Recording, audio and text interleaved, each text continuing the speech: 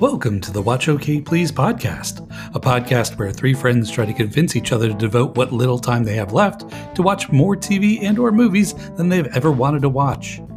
Please join us while we argue about our media cues and waste everyone's valuable time on things that just don't matter.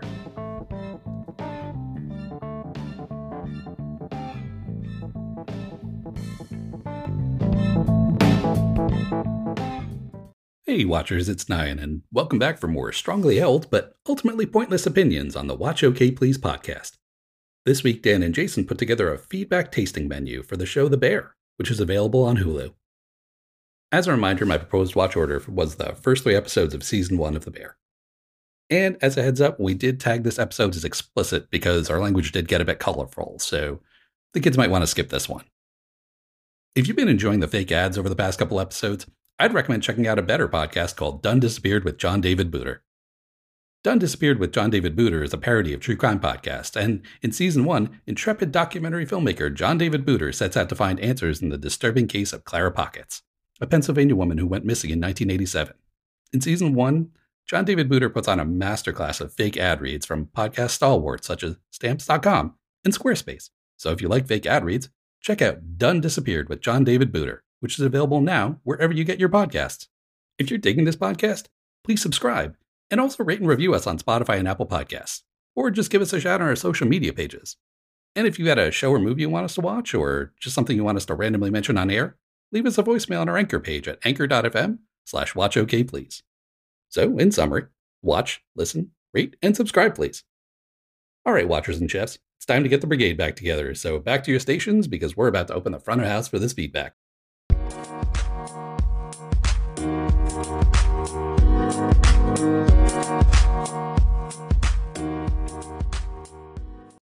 Hey Watchers, it's Nyan, and we are back to get Dan and Jason's feedback on the show The Bear, which is currently available on Hulu, maybe on FX, but definitely all on Hulu. Season 1's out, all the episodes. So guys, what did you think about The Bear? I loved it. I thought it was fantastic. So we were supposed to watch 3 episodes. I'm in the middle of episode 6. I actually got off so that I stopped watching so we could get on and record this podcast here. I'm loving it. I think it's fantastic. It's getting more accolades from what I've seen, like as, you know, since we originally did the pitch. And so I think it's just picking up steam. I can see that, like, I want to give it all the Emmys right now, personally. But I feel like it definitely had a bit of a soft launch. Yeah. You like know, a restaurant. Yeah, exactly. Yes. You know, like, you know, if you watch a Netflix show, I feel like Netflix will say, this is the show you have to watch, and we're going to keep hammering it on you every time you turn on your TV. This, it just kind of was there, buried around on Hulu, and it's sort of actually building a little bit of word of mouth after the fact. And in fact, I think, Dan, you were the one who mentioned, after we started watching it, you were like, oh, it seems to actually now be in the, like, recommendation bar. Yeah, it definitely hit the recommendation bar. I think even like before I actually started watching it too. I mean, so it looks. So I think the algorithm that Hulu uses is probably not too dissimilar than what YouTube uses, and it has to do with the amount of people who watch a given program, who've also watched programs that you've watched, and also people who are watching the same thing in your given, I'm guessing, geographic vicinity. So there's probably some sort of weird statistical thing they do to say, okay, this is how we're going to promote this, or maybe they have like, okay, we give X number of slots to FX and X number of slots to Fox, X number of slots to something else, basically. So who knows? But yeah, I too indeed love this. The only reason why I did not get to more than the 3 is because I passed out early one night. I intended to watch a couple more episodes, and so that's the only reason why I didn't watch up to 6 probably. But I do fully intend to finish the first season fairly soon. Nice. Yeah. So Nyan, I think I'm starting to see a theme, because this is the second show you've pitched, you know, with me on the podcast, and your last one was I Think You Should Leave. And when I was watching I Think You Should Leave, I was taking a couple notes, and one of the notes I took was, this is the shoutiest show I have ever seen. Yeah. And then 15 minutes into The Bear, I wrote, no, this is the shoutiest show I've ever seen. Yes. Their scenes were just, it's people shouting on top of other people shouting, and it's intense. It gives you a headache, but it's also, I kind of like that. It felt very real. It felt very organic. You know, so many times people will be shouting in that movie drama kind of way where they're shouting, but you still hear what everyone's saying.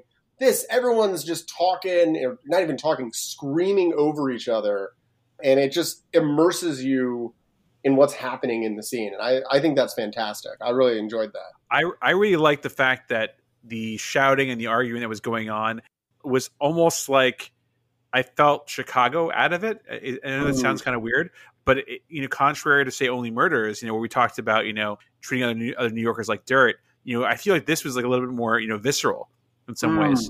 And I really appreciated the realness out of that as well. And yeah, 100%. And I do appreciate all the Chicago aspects that get flooded into the show as well.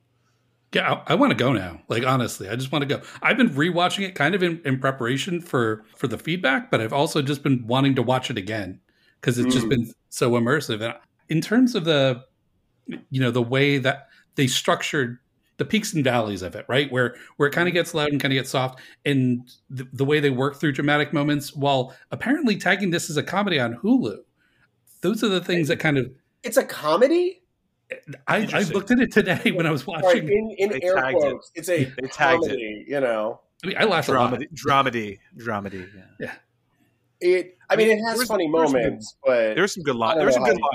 There were some good lines. There are. But this is, I don't know, in the spectrum of like in the dramedy spectrum, I think this is more on the drama, like way more on the drama. I wholeheartedly agree with you. It's like anti-Ted Lasso. Right. Yes. Exactly. Yeah. Fair enough. Yeah, absolutely. Yeah, and just as you said, the performances here are stellar. I mean, again, the ensemble together, each of the the main principals by themselves, all amazing. I really feel so much of the emotion coming from this, and and again, we don't really find out about some of the spoilers. We know about from the description, that the brother leaves the business to Carmy and whatnot, and we didn't need to know more about his death until an episode in or so. And knowing about that, kind of brings a whole other level of context to things as well. Right. Yeah, definitely. I mean, in the 3 episodes, and frankly, in the additional 2.5 I've seen too, they are very sparse on background they give you for characters. You get little glimpses that fly by you in a matter of seconds. And I don't think it's a bad thing, but it's definitely like something that's interesting in this series where there are times you just don't know what's going on. Right. Even the whole thing with... I didn't even figure out Carmy's name until I think the 3rd episode. Like, they talk about Carmy, and I'm like, who? Which one's that? Is that the cousin? Is that... Yeah. The cousin who's not a cousin, the Carmy, the brother. Oh, you must be Chef. Sugar was, Yeah. But they all call each other Chef too, which doesn't help. Chef. It's a courtesy. It's a courtesy. Yeah. Behind Chef. Yeah. Corner. Oh yeah, I've started saying that in the kitchen. Like it's nice. It's addictive. But do you start saying "we chef" instead of "yes chef"? No, not yet. I need to get back on my Duolingo game. Because Nine's to whip it out en français in the kitchen. There you go. And I can do that in my own home, and that's not sexual harassment. Hell yeah. So speaking of food, I mean, again, we all have obviously attachments to food, and Jason talked a little bit about fine dining and related to other things in the past and whatnot. And I thought it was very interesting to see a lot of very famous references to a lot of very famous places that I've been to a handful of them, and it was very neat to see that. But it's also interesting to see how, in the course of these 3 episodes, I'm guessing beyond, Jason, you might be able to confirm this, that there's a lot of the underground stigma as it relates to working in food that a lot of people don't talk about, especially as it relates to. I mean, there is a bit of trauma or almost PTSD that exists sometimes in the realm of food, and there's also a lot of different realms of dealing with harassment and hazing and stress and everything else, and alcoholism, obviously, that goes into this. And so, I mean, I felt it's not a vehicle for that, I understand, but I thought it was great that they didn't ignore that when telling the story as well. Yeah, I totally agree. I mean, none of us, I've never worked in a restaurant. I don't think either of you have ever worked in a restaurant, right? I haven't. I've got a bunch of secondhand knowledge from a friend who did. He used to work with, probably the most famous place I think he ended up working with was Tabla. So he knew where Floyd Cardos, and he would tell me about it. He's just cursing constantly. Yeah, that's a shame. But I mean, he said that guy was amazing to work for and stuff. And I mean, he also started off as he was in the Army, became a cook there, and then kind of translated that over. And I think he's been more in corporate kitchens, but it kind of tracks with what he's described. I actually just texted the show to him today because I haven't spoken to him forever. And so hopefully he'll check it out, get to hear his feedback. But it seemed to track with what he described as just constant cursing and yelling at people and just having no filter whatsoever. And I'm like, damn it. Yeah. And because every once in a while that would pop out with conversations with him. And I'm like, bro, and he's like, it's like I'm at work again. So to me that rang true, but it's purely based on secondhand knowledge. I haven't had the chance to work in a kitchen ever. Yeah, I haven't worked in the kitchen either. I mean, I would say restaurant adjacent, working in cheese at one point, but that was about it. That's it. I was adjacent to it, but I wasn't necessarily part of it. But then, hearing the stories that have come out again, you name a major restaurant group or chef chain, there probably was at least one incident that was publicly pushed out there. And obviously David Chang has his he was trying to kind of go up against his personal demons as well as it relates to his presence in the kitchen. So again, everyone has had to deal with this either on the receiving end or on the giving end, I would say, in a lot of ways. Right. But or at least it's my understanding from the people I've talked to who do work in the restaurant industry, this is what it's like. Mm-hmm. You get up crazy. I mean, if you look at these hours, they're talking about getting there at 8 a.m. Yep. Right. And then staying at work until 9, 10 o'clock at night. Easy. And then crashing on your couch and doing the same thing again 6-7 days a week, putting in hours that in almost any other profession, you'd be like, that's crazy. And you're making a fraction of what people make in a lot of other jobs doing that. Well, think about investment bankers. They'll easily work 12-hour days, but they make literally how many fold more above most chefs out there. And they're drunk the entire time. So. True. Very true. But it's also not the physical wear on your body as an investment banker, right? You've got this constant stress of deadlines and time, and there's always something else you got to be doing. Yep. And, you're cutting, you're lifting things, you're burning yourself so much of a physical, you're literally on your feet that entire time. Mm-hmm. And the physical toll, I used to be a teacher, and I just remember speaking of being on your feet, as a teacher all day would wear me out. And I wasn't doing that until 8 o'clock at night. I was doing that until 3 o'clock. And I just remember I'd get home and be like, man, I don't want to I just want to lay and lift my feet up and be done with it. And these people are putting in double the hours, constant time, always doing something. I don't know. It's an incredibly tough job. Yeah, absolutely. And that's why it puts such a stress on them. And there's so much substance abuse and other issues. Yeah, they definitely were able to kind of channel that endurance trial that is their day to day like that into the series, and I think that I was really happy. I'm not happy that they're going through this, but I'm happy that for an entertainment purpose that they've channeled something from their life or something from their own experiences, possibly even into the roles. But then there's a love to it too, right?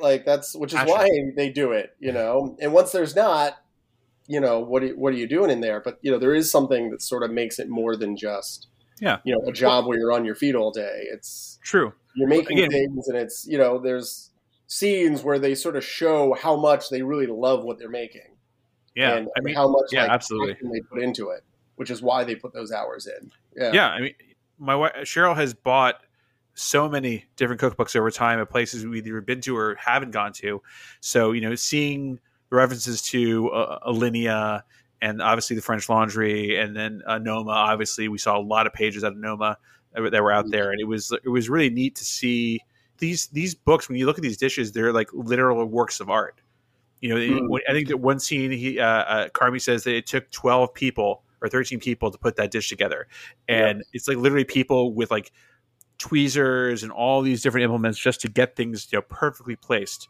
And it's a work of art, and it's very aspirational. So you're saying, wow, I could make something like that they could look like that and also taste amazing. I mean, it's a wonder of the world in some ways. So and I think what you're saying about that sort of, the level of detail and the passion and the way it comes through with these characters, and that you have to actually kind of enjoy to some extent what you're doing. Otherwise you're just killing yourself.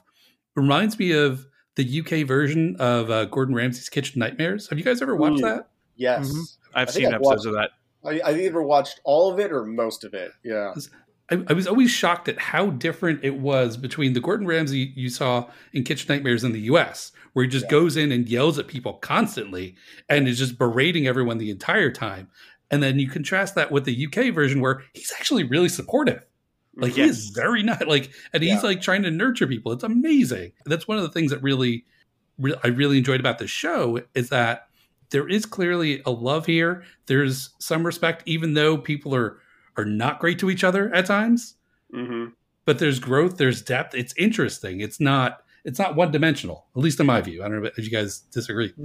No, I completely agree. I mean, you would watch characters go from, especially Carmy, who would definitely alternate between being really supportive, being really frazzled, being really rude and curt with people.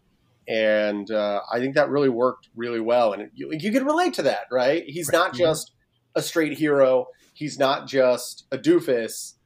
He's a guy doing his best, which is kind of what a lot of us are, right? Yeah. I mean, to paraphrase a Star Wars quote, I'm just a man trying to make his way through the kitchen. There you go. Were there any actors that kind of stood out? Like, who would you say was your favorite character, or maybe favorite performance? Because there are a lot of good ones here. Boy, yeah. Wow. I mean, Jeremy Allen White. Yep. Yeah. Really toned down. Usually he's more the one in the middle of all the craziness. Right. But he's got this steeliness to him that I think really works, and I really enjoyed. Obviously, Ebon Moss-Bachrach. Yes. I hope I said that right. Oy, oy. We'll come back to his character in a minute. Yeah. Boy, Cousin Richie. That is, boy. It's a lot. It's a lot. But boy, so much. Ayo Edebiri. Yes. She's great. She struck me particularly because of what I mentioned in the pitch, and that I've only known her as a comedian doing comedy podcasts. I actually listened to a podcast, the one I think I might have mentioned on the pitch, Hollywood Handbook, and she did an appearance recently, I think after the pitch, where they're talking her through it, and she's still hilarious. And there's such just comparing her comedic timing on top of what she did in the show, it's an amazing range. I can't wait to see her do more. Yes. I'm very excited for that. I was going to say, she feels like a star to me. Yeah. You see some actors and you're like, wow, they've got a star quality that you just want to watch them. Mm-hmm. I feel like I just want to watch her. Agreed. Yeah. Yeah.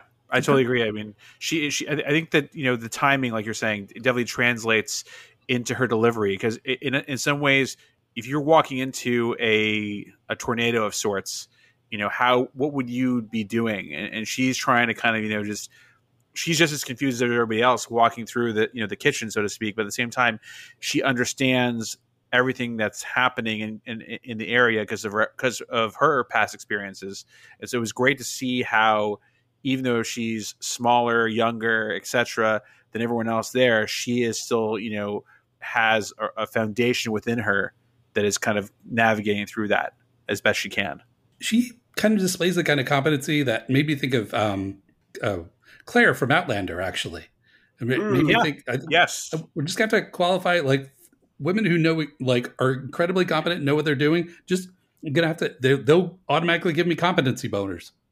It's amazing. I'm just oh my God, you are ridiculously good at what you're doing.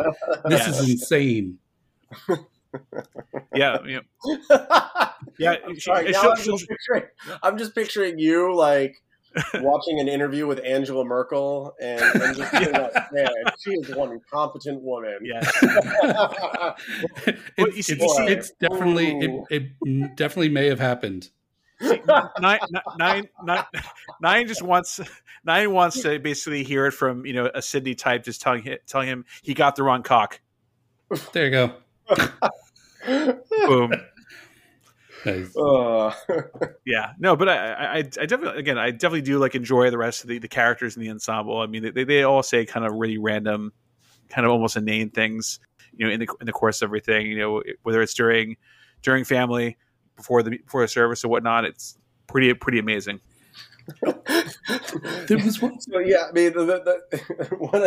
mean, we were discussing like, is this a comedy or is it not? And I definitely don't think it's a comedy, but from third episode, I thought one of the better lines was from one of the side actors. It was, can't even find. Oh, I think it's Edwin Lee Gibson. Mm-hmm. He has a funny line where they're talking about how they're going to turn everything into a brigade. Yep. And he goes, I was in a brigade once. And someone else asks, what happened? Many people died. Yes. It was so good. It was so like good. Inside, like you could almost miss it. And like I was dying when he said that. Yeah. So many sneaky good lines. I know. My favorite one was I'm going to have a business with a lower success rate than the Chicago Bears. There you go. And then again, we will go back and we have to talk about Cousin Richie as you mentioned, Jason. I mean, speaking of random lines, I mean, sheesh, Food and Wine's best new dickhead. Yeah.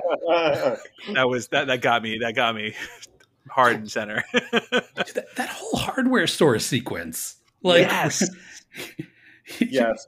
It just goes through the entire gamut of emotions, like between the actual hardware section and then getting back to the car and then the phone call.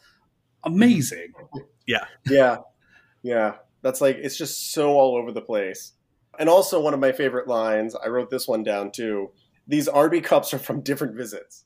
Yes. And he's like, these Arby cups are from different visits. Yeah, I didn't expect company in my car. Because my license is under suspension. I wasn't expecting company in my car, Right. Oh, man. I saw him driving today. Yeah. Oh, I mean, and I love the DeVry. We're serious about success. I was like, wow, I haven't heard that. I haven't heard like that, like commercial or, radio bit in a while. So forever. Database management specialization skills. Wow. Yeah. That bit was good, but it was, he had a lot of, it was and I loved in the first episode where the ball breaker nerds came out from the woodwork there, and he goes out there and he calls them incel QAnon 4chan Snyder Cut mofos. That was brilliant. That was so good. Because the entire time, like that entire episode, I'm like, up until that point, I'm like, God, am I gonna have to deal with this guy for like eight episodes or whatever? And he's incredibly annoying. And then just having that turn, I was like, I love this man now. And then just going back and forth between loving and hating him. It was delightful. And him being thankful for Philip K. Dick. Oh yeah. So random. I love scenes where like there's a character you absolutely hate, and then they do something right, and you're like, oh, like, 100%. I think of it as like when Michael Scott actually got a sale on The Office. Yeah, because you're always like primed to believe like Michael Scott has no redeeming values. He's just an idiot. Mm-hmm. And then he just totally nails the sale with the Scranton town office account, and I think this is like a similar thing with Cousin Richie, where you're just like, why is this guy even here? And you get little snippets every once in a while of, he's the guy who can make things happen when no one else has got a plan. He'll do everything else wrong, and he'll do nothing but screw things up.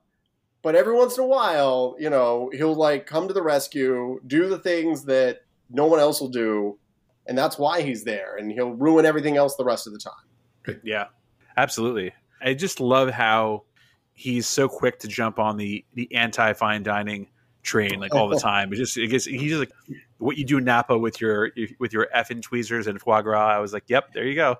That's what it's all about. You summed it all up. Yeah, yeah, it's amazing. I wonder what the plan is. I haven't gotten to the end of the season yet. I am wondering, like, what is the vision for this pit beef. I call it a pit beef. I guess it's Chicago beef is what they would call it in Chicago. Right. I'm kind of wondering, like, what is their plan? Because they never really say. Like, they're trying to turn things around and make it profitable. But they never really say, like, my vision for this place is it's a neighborhood restaurant. It's a quick to-go joint. It's going to be quasi-fine dining. They never really say it. So they're getting there. Okay. I don't think you'll end the season dissatisfied in that specific regard. Like you'll see kind of where they're going. I actually, when I got to the end, there is an opening for a season 2. I think would be, to me, it was a Watchmen-like moment. Did you guys watch the series Watchmen? I did. HBO? Yeah. Shoot, I can't pitch it because Dan's seen it. But Jason, it's one of the best things I've ever seen. And that's without having seen, like, I could say that without actually without you having read or seen the original Watchmen that it was based on, that it's a continuance of. But there was just at the very end of Watchmen, there's a moment that they just end it perfectly. And you could go further, but you don't have to. Right. And I think they do a good job with that here. So I think if you follow this to the end, which it sounds like you guys will, you won't be disappointed. Like you'll kind of see where they're going with things. It's an interesting moment. Well, I like satisfying endings, especially if you don't have a saga type show. Again, which I get sucked into a lot, just by nature of the genres I watch. But having a satisfying ending is incredibly hard to do. Where it basically, like you said, it leaves enough room for possible additional content or seasons, but at the same time leaves you satisfied enough that you're not basically wanting to stab a pillow next to you or something like that. So overall, I really thought this show was great, but there was one moment where I'm sitting there going, come on, like, please. Uh-oh. And that was when Richie pulls the gun out, he fires it to get everyone's attention and to, like, break up the fight. Right. Yep. Now, I get it. It's dramatic effect. But for the record, for any people listening at home, if you fire a gun, there will be police who arrive.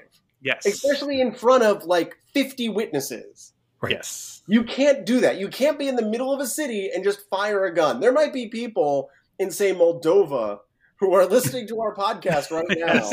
Yes. Who are going, I hear in America, you can just go in the middle of a street and just start firing your gun in the air. You can't do that. You will get arrested. It is very bad to go do that. But he just, like, does it casually. I'm like, okay, come on. You can't do that. Like, I was waiting for the police to show up, and they never did. So, same here. I guess no one ratted him out because they all wanted to go to the arcade tournament, the ball breaker tournament. Yeah, that's it. That is an important PSA. I'm glad you pointed out to our folks in Moldova because that is an important clarification to be made. The common misconception about America. Yes. Yeah. And another, like, little nitpicky thing I had was he's apparently worked at every great restaurant in the world, which I don't think there's a lot of people who've worked at quite that many. I don't know. Maybe I'm wrong about that. I'm not an expert. But it was like, he's worked at the French Laundry. Yeah, he's worked at Noma. There was another one you said, too? Well, no. Sydney worked, did a stage at Alinea. Also in Chicago with Grant Achatz. That one's a little, like, if you've done one at one restaurant, that's a little more plausible. But he'd worked they were just rattling off all these restaurants. Maybe three. Or I mean, if you were your best Food and Wine's best new chef, not dickhead, then you might have been able to maybe get 2 or 3 under your belt possibly pretty quickly. Again, we're talking about stints or stages or maybe even a couple years in. And some people, like, they want to go study underneath someone specifically. So back in the day, if you could go work with Ferran and Albert Adria in Spain, you would go because that was the place to be for molecular gastronomy. But again, it depends upon what your focus is. Are you doing more French or New American or some sort of new kind of exciting new takes on different types of country or ethnic cuisines? I mean, there's a whole bunch of approaches out there now that people have, and I think that I feel like I don't know much about Chicago beef personally, but I think that could be a niche kind of category to focus in on if they can deliver on that and see what that vision is, like you were talking about. Yeah, but yeah, it's a good point. But I have to ask, does everyone else feel the same? Because they seem to, as chefs, they hate brunch. But I think a lot of us we kind of like I think brunch. people who eat brunch like brunch, but it's Yes. my understanding in the restaurant world, brunch is universally hated. Yes, absolutely. Yeah. Even more that like lunch is also kind of pretty hated, but like brunch is lunch on steroids. Yes. Right. I've definitely heard that. Yeah. And plus like the timing on everything comes out, because you could have a burger and, eggs Benedict going out at the same time. Right. And just timing that right is hard. Yeah. I mean, I think the issue, what I've heard the issue is, first of all, it's early. Right. Like, you may be eating at 11 a.m., but, to go they've got to be there like 5 11 or 6 a.m., they got to probably. get there at like 6 or something like that, right? To like start making things and prepping. On top of it, it's just like the most boring, finicky shit, The most. Yeah. In case you edit that out, it's just the most boring, finicky stuff. Yeah. Yes. Well, I'll just leave it in. That's all right. That's right. We can do the explicit tag. It's all good. Because then we actually say, incel QAnon 4chan Snyder Cut motherfuckers. What he actually says, Yeah. I think it's worth it. I'd like to agree. Big thank you to his 2 cats, Ralph and Ralph. I totally forgot about that. Someone didn't write that, right? Like that was totally fact, right? Yeah. That was facts. He had said he had 2 cats and he named them both Ralphs, so he would remember both their names. Nice. I'm like, that was just brilliant.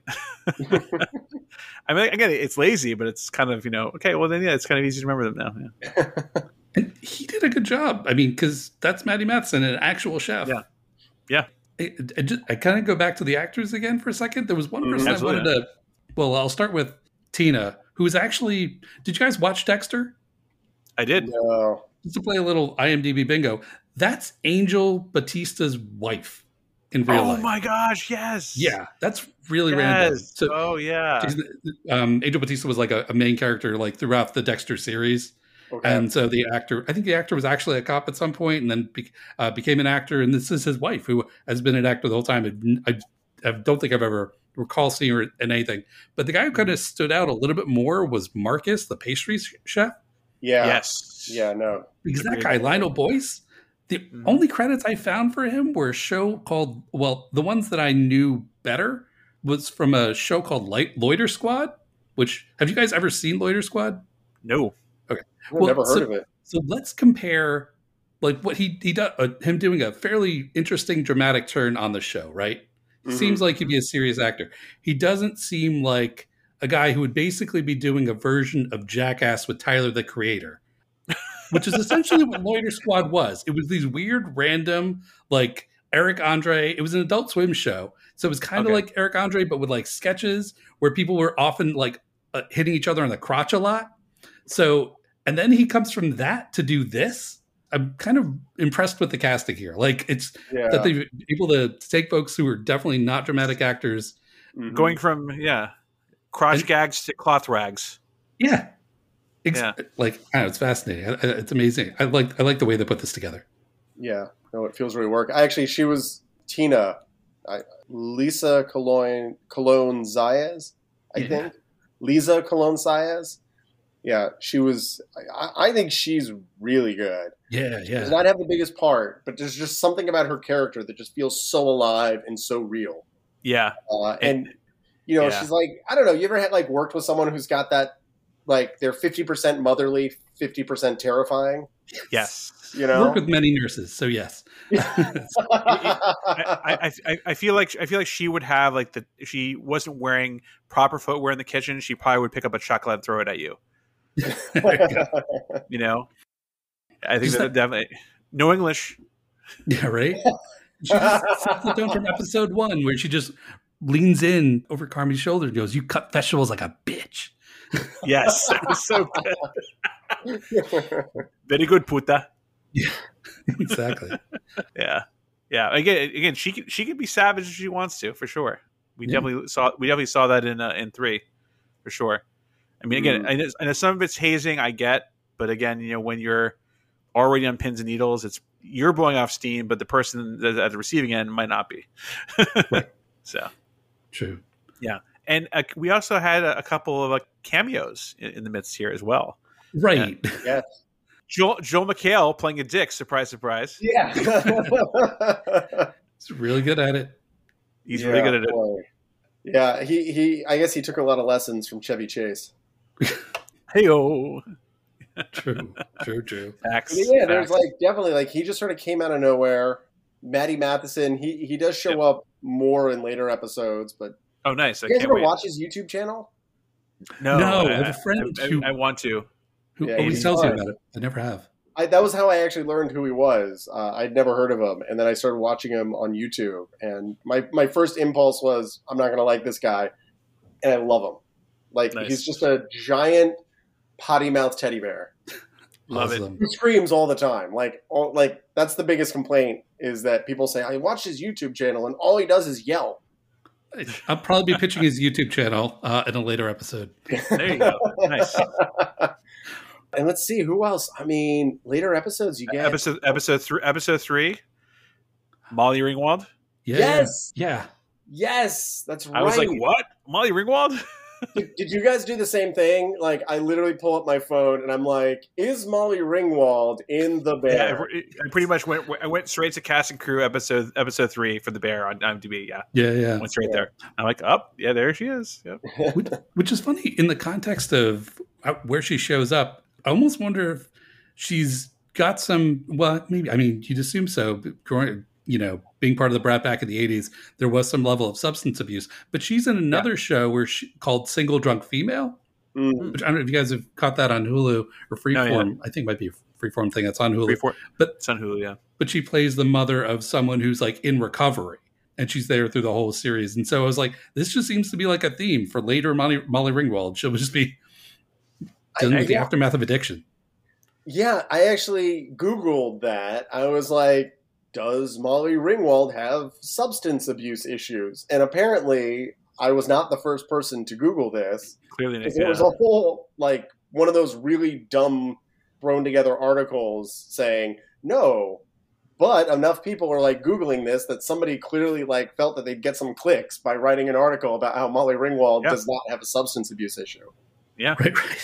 Because she keeps, like, I guess she just, as you said, like, she does that. And she does sort of have that look for some reason. I don't know what it was, but she was very convincing. Oh, I agree. Totally. That, I guess she doesn't play a substance abuse. She plays the family member of a substance abuse issue. You're saying, person.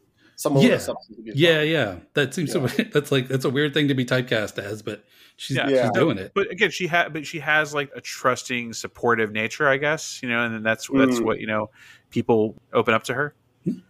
But she's also got this look that says, I've seen some things. True. Yes. Very true. Yes. And most of them involved Anthony Michael Hall, so I'm assuming they're very traumatic. Very traumatic, yeah. That's some weird science, guys. That's weird science. Damn it, Chet. But one of the Chicago reference towards the end of episode 3, they had a giant Malort outdoor ad on there. Yeah. I've yet to try Malort. I'm going to keep staying away from it as long as I can. Because it was bad. It was bad enough that people were doing ironic bartender shots of Fernet in the back in the day, and I just don't want to start with Malort at this point. So, what exactly I've heard of Malort, and I know people say it's quite like it's a strong herbal flavor, right? Right. So I actually have a bottle of Fernet in my house. I enjoy it. Sometimes I cut it with a little vermouth. How does Malort compare? Well, I guess. Do you know how it would compare? Because you said you haven't actually had it, but I just know that it's like kind of like a bitter of sorts. That's about all I know. And I just know that it's been made for like the longest time since like early Chicago, like early like 1930s or 40s or something like that. Yeah, it's like super old, and that's about all I know about it. Yeah. But I just know that people like talk about it all the time. And it's like quintessential Chicago. Let's do some shots of Malort. I'm like, no. I was going to say, isn't that one of those drinks that people brought from the old country when they moved to Chicago? I think, I believe that sounds right. From Germany or something like that. Because there's a name. There's a name. Local alcohol back. Yeah, there's a name. It's like there's a name that's associated. It's so and so's Malort.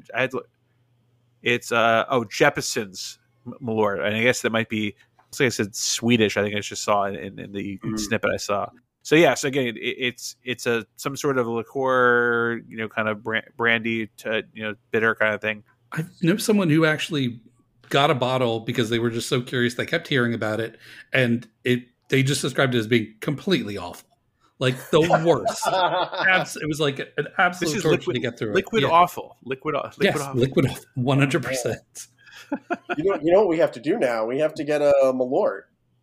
Oh God, do we have to? I think what I probably should do. Well, we have to do an entire episode where we just go in and like compare our impressions of us trying Malort. We're gonna get like Fernet, Malort, and then I don't know, chartreuse or something like that, and just taste all of them. I've done my time with what it was referred to as Chinese firewater at the bar I worked at, but it was just disgusting. Like alcohols like that, I kind of hit my limit because the guy who owned the place would like pour out shots for everybody all the time, trying to convince them to drink that. And I did it once, and I was like, "This is awful. I can just go to the gas station, and it's probably cheaper for me to just drink from the nozzle." But like, not anymore, but sure. Yeah, exactly. No, yeah, not anymore. About a decade. Now we're gonna pour Malort into our cars. Yeah, I actually saw it. I was walking down the street from work today, actually, and there's a sign outside of one of our local bars, and it says, "Beer here is $7.29 a gallon." I thought that was pretty funny. It hurts at the same time, but it's funny. True. It sounds like, guys, overall you're gonna press forward with this, and finish out the season. And if there's a season 2, you're on board. Yeah, definitely. I'm going to finish out the season. Assuming it meets my expectations as I finish the season, which I'm sure it will. I would assume I would watch any further seasons too. Yeah, very cool. And a couple things I want to close with. Every time they said herd, I had to stop myself from thinking about Purd from Parks and Rec. So that was a weird problem for me to have because no one else probably has that problem. But I do like a lot of the dream and related other sequences they did with this because it kind of almost resets everything after arguing or screaming or intense scenes. It kind of does reset things at the beginning or the end of the episode. I mean, I like how the beginning of the first episode, walking across that bridge in Chicago. We talked about setting the scene with Only Murders, with the cast walking out down the New York streets. This is kind of very much the same thing. It was crossing this bridge like in Chicago. It was very quintessential Chicago. It starts with the bear and ends with Pearl Jam's Animal at the end of the episode. And like that was just, nice full circle thing going on there. But yeah, I got a lot of this, extra, mise en scène, and even at the end of episode 3 where he's looking at that, I'm guessing it's Lake Michigan, he's looking at it, and it was really nice to him kind of coming to terms on Michael's birthday at there. So a lot of great symbolism, a lot of scenes even outside of the chaos that is the kitchen. Yeah, definitely. Awesome. Heard, chefs. Appreciate it. Yes, chef. We chef.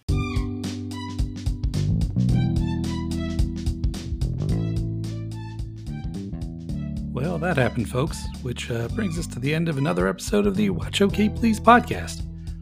We hope you had a good time listening to us spout more nonsense today, and hope you join us next week for another exercise in futility. In the meantime, please rate and review us on either Apple Podcasts or Spotify, or just tell a friend about us. Until next week, keep on watching.